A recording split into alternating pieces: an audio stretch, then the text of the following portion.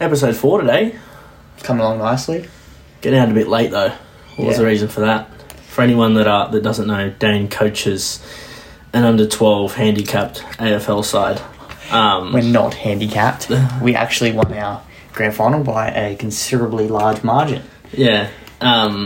Against the other team who were actually pretty good. Okay. No, they were good. How'd your awards night go last night? You were nominated for Coach of the Year in 2 different categories. No good. We got runner-up. Twice. Did they do it like a Dally M countdown voting system? No, it wasn't. Did they just say the runner-up is... The runner-up is... Dane Cheese. Pretty much. That's... It does hurt. Anyways. Oh well, you'll be okay. You'll get over it, I reckon. No, maybe won't recover. The end of the spring carnival. That was fun while it lasted. Yeah, it was. It was a good spring. It was a good spring. Few big races there, which we'll preview today. We've got a new segment for you, top 5 moments for the spring, which we're pretty excited about. We think we've got a good 5 in there, which we're keen as. But before we get there, we'll preview last weekend's racing, as always. We'll start it off with our best bets. Mine at Flemington, I got up there with the tissue. I was right. I tipped it at 360. Got backed into what? 210 or something. Won by a couple of lengths. Yeah, won like a good thing. Won really well. What were you with at Flemington? The strip. Yeah, fucking rocking horse. I tell you what, that horse has seriously shown its ability. In the straight, that horse is genuinely up there with some of the best. Like, I don't know what it is, it just doesn't handle a bend or whatever, but Jesus Christ. How good is it over the straight? Yeah, unfortunately, too good. Anyways. And then over to Rose Hill, tables turned. I was with Electric Guy. I really thought that was a really good bet, but a bad ride by Hugh Bowman, in my opinion, who's just not racing well at the moment at all. Has he rode well since Winks? Well, that's what I'm thinking. I don't reckon he's got a winner since Winks in a big race. Pretty much carried his career. I don't think he deserves some of the fame and stardom that he gets, but anyway. And then at Rose Hill, what did you have? I had Ellsberg. That one. I got to $3. Yeah, I know. But anyways, Ellsberg, better for myself. Yeah. That was good. Yeah, it was a tough win, but it got there. Yeah, now to the Group 1 action at Flemington. The first to kick it off, we just mentioned it, Rockin' Horse. Over Nature Strip, Giga Kick got too far back. Bad right by Craig Williams. Wanted to go out on him a little bit, so I'll give him a little bit of spareness there. I'll forgive him the touch, but still a bad ride. First. I don't know. I don't like it. And then we went over to the mile. And it was Winner chicken dinner. Another bad result for myself. Alligator blood, baby. It's back. What do you think of that horse? I know how much you love it. I hate it. Why? It should go on the furthest farm away from me and never return. I don't want to see that thing race ever again. I tell you what, I was dead right with it dropping back to a mile. It's just like 1,800 metres is perfect for it, eh? 1,600, 1,800, 2,000, like we touched on last week, ran it out better than expected, but just couldn't match the motors late of Animo, I'm Thunderstruck, and a couple others, so... 1,600 metres I thought was ideal. And I had it. Yeah, it was better place in that race than the Champion Stakes later on. And then the Champion Stakes, like you just mentioned. Shock me. Another winner that we were nowhere near. I've backed Zaki every single start this prep, and the one time I don't, wins. I did think Animo had its grand final in the Cox Plate. I did say that. The market reflected that. It got out from like $1.90 to $2.40. And just didn't have to turn a foot late that it usually does. Got further back. I didn't think it was one of J-Mac's best rides. It did get really far back and just didn't have much in the tank late. Zaki held on. Mo'unga flashed late. He's a shocker, ran a race at a big price. He was 81s. Paid $12 to place, and then Animo finished 4th. How was your big piece looking after your, well, I'm going to call it the clown bet of the spring, not the best bet? I was hoping it'd run a race similar to He's a Shocker, but it just didn't. Well, it ran a shocker. It did run.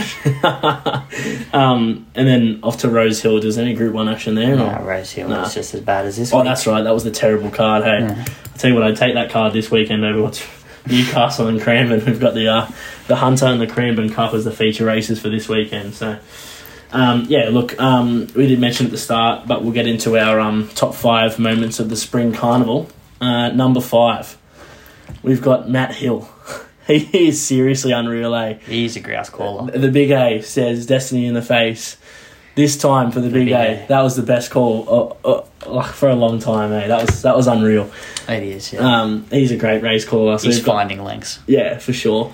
He's the best race caller in the land. It's followed by Darren Flindell, but I think there's a bit of daylight between those two. But yeah, he's unreal. He made that spring carnival, that Cox Plate, I think, just a little bit better with his race calling. I think he did. Yeah, I agree. It was almost like a tease, wasn't it? Oh, the man. big A stares destiny in the face, and then it got to the line, this time for the big A. And then you could finally let loose.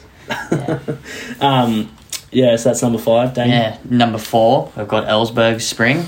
I thought it was an outstanding spring up in Sydney for it. And, won in the Epsom, tied. But if you look at the photo, it had its hair in front of top ranked anyways. Debatable. After that, and then it had 2 strong wins after that, and we tipped them both on the podcast. So if you were following Ellsberg this spring, you would have made a bit of coin. And I think you'd be agreeing with this in having it in the top 5 if you were on it in the spring. Yeah, that's for sure. Number 3, we've got the Melbourne Cup winner, Gold Trip. That was a good prep for Gold Trip. Second in the Caulfield Cup and come out and won a Melbourne Cup by a couple of lengths. And what was a pretty dominant performance, to be honest. And yeah, it caps up a great spring for the international import. And that'll spell, no doubt, until probably mid next year when maybe the autumn. Yeah, maybe the Sydney Cup they'll aim for. That's 3,200. Not they wouldn't aim for that first up, but I don't know, maybe a race in the Queen Elizabeth or something like that to kick off its prep. Yeah. But yeah, seriously, announces herself as probably one of the better stays in Australia. Yeah, it's Melbourne Cup round. One like a good thing. Yeah. Speaking of good things, in number 2, J-Mac. How good was his spring? What was it, 8 Group 1s? Yeah. We can go over 4 on Animo, 1 on Madame Pommery, 1 on In Secret, and then there was another one in the Guineas, can't remember what one. But yeah, look, 8 Group 1s for J-Mac in a spring is incredible, and I think he just went to the top of all-time Group 1s in Australia. 50-something, I think, now. Yeah, he's over 50. He's tracking well. And he's only 31 years old or something, so he's going to break 100 for sure. I reckon you might be right. No doubt. Oh, well, in our opinion, we're a bit biased as Australians, but I think the best jockey in the world. Guess we're going to find out soon, aren't we? Well, yeah, he's going to Hong Kong. He's off to Hong Kong. I think Hugh Bowman, I think you're just there for he's like J-Mac's little brother. Yeah, dead set. Following dad around overseas. Just let the 2 big boys go at it. Burton and J-Mac. And then Bowman will be battling out with the end of the field with Jiao Jing and Michael Jin. Can't say that. Yeah, look, and number 1, no prizes for guessing. Yeah, no surprises here. Animo. That horse is a freak. There's a few rumours it's gone overseas now or going to stud and it won't race again in Australia. Oh, please don't.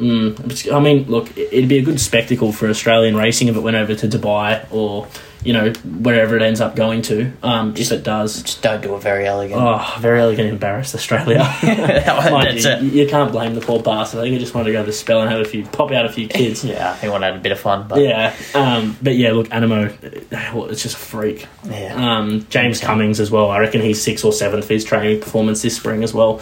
But yeah, Animo, no prize for guessing. Cox Plate, Might and Power, George Main, and that's another one as well.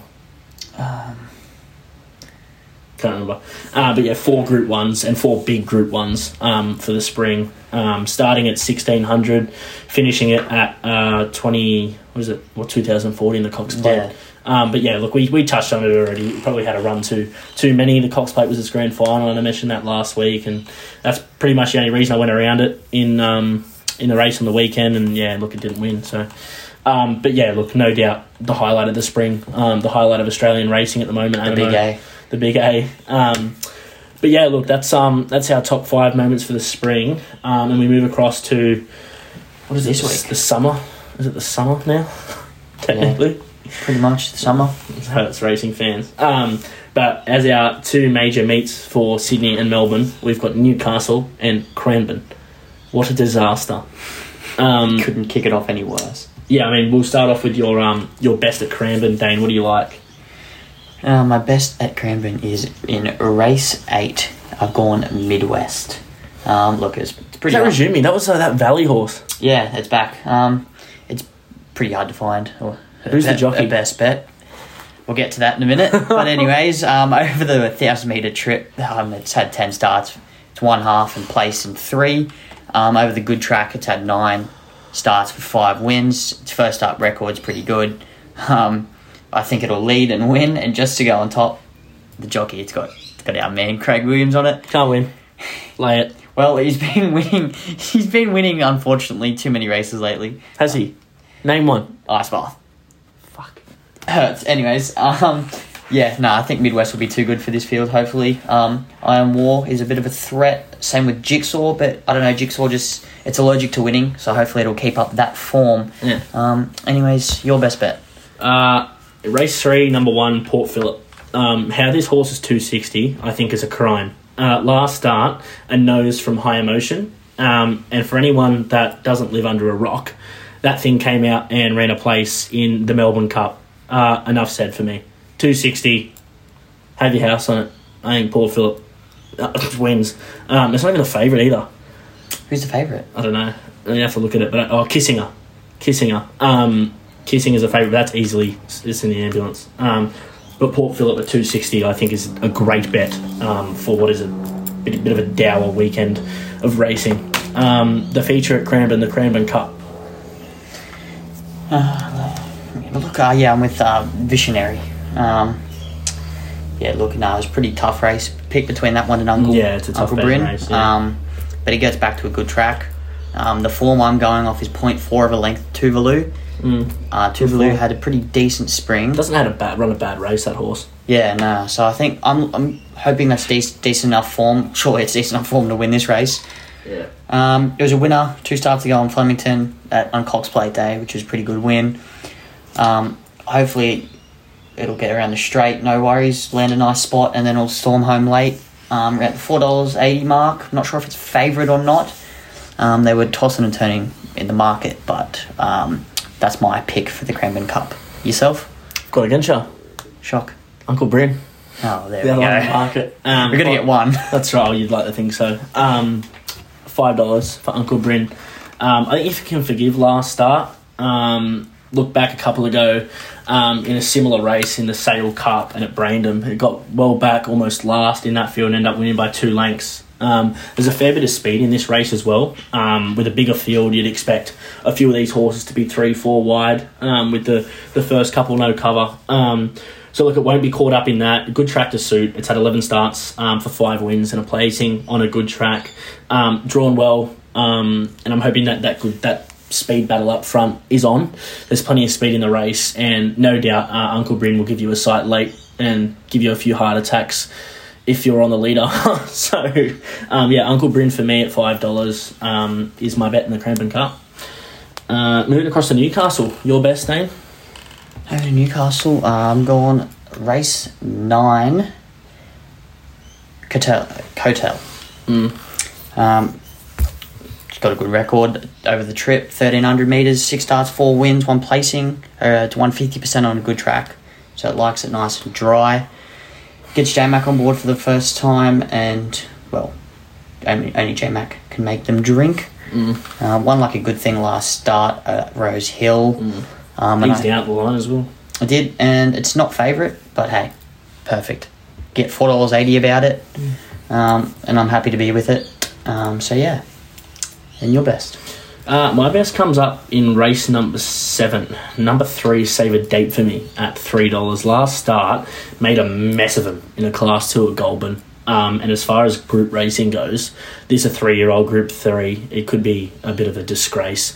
It's the weakest field I've ever seen for any kind of group race. 2-year-old, 3-year-old, stillborns. Cancel. But yeah, look, bury on. It'll get back. The speed's on. There's plenty of speed in the race. And I think it wins. So yeah, $3 about for Save a Date for me. And that's my best at Newcastle. And then the feature race at Newcastle, the Hunter. The Hunter, yes, with Valana. Looking back to its Golden Eagle run, I think the barrier chaired it.